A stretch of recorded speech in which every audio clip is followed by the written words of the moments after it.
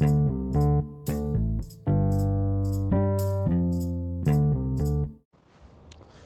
afternoon, everybody. Yirmiyahu Ch, chapter 2 of the book of Jeremiah.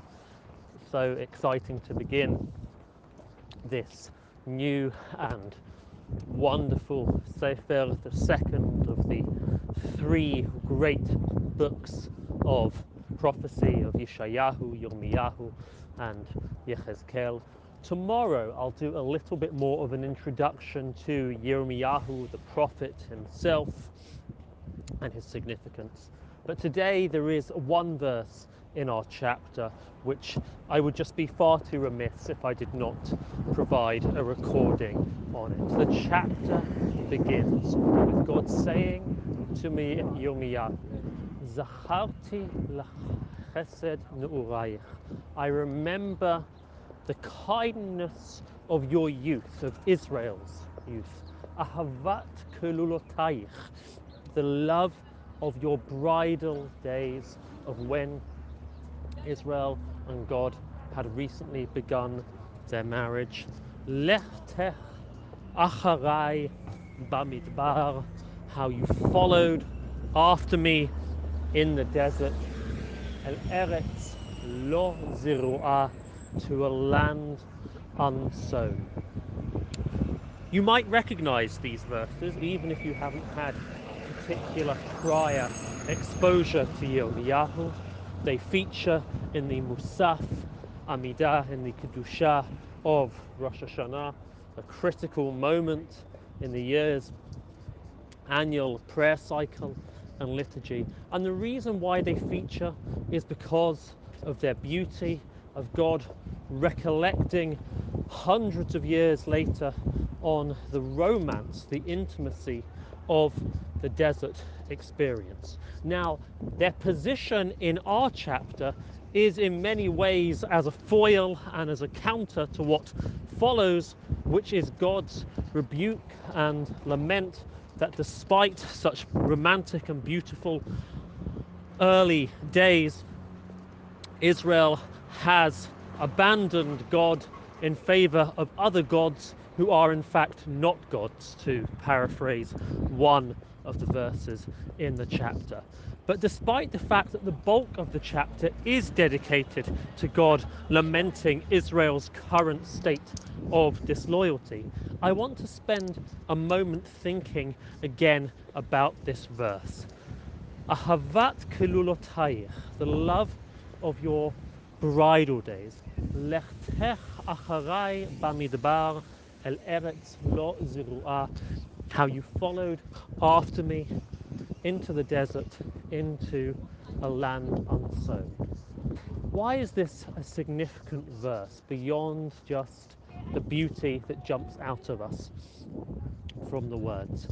I'd like to suggest for a couple of reasons. Firstly, the very clear and explicit metaphor of God's love for God's relationship with Israel being conceived through the metaphor of love and of marriage. This is going to become significant in Yirmiyahu as a whole because the most repeated metaphor of Israel's disloyalty to God is as the disloyalty of one spouse for another. This betrayal is conceived in romantic terms with all of the attendant jealousy and bitterness that would follow upon that, and so it makes sense that the original grounding metaphor is as one of love and romance. But the second reason why I think this verse is significant and why it is of relevance beyond just the immediate confines of Yirmiyahu himself is that it provides a very particular take on the desert experience. It should not be forgotten that the desert experience in many ways is the original one of God's relationship with Israel. The first initial period after the Exodus from Egypt. How is that to be conceived?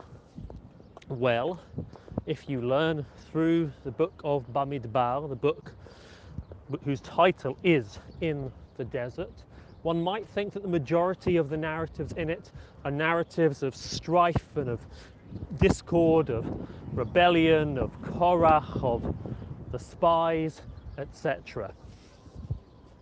Indeed, this is the image that seems to be captured in the Mizmor Tehillim, the excerpt from the Psalms, which we say on a Friday night.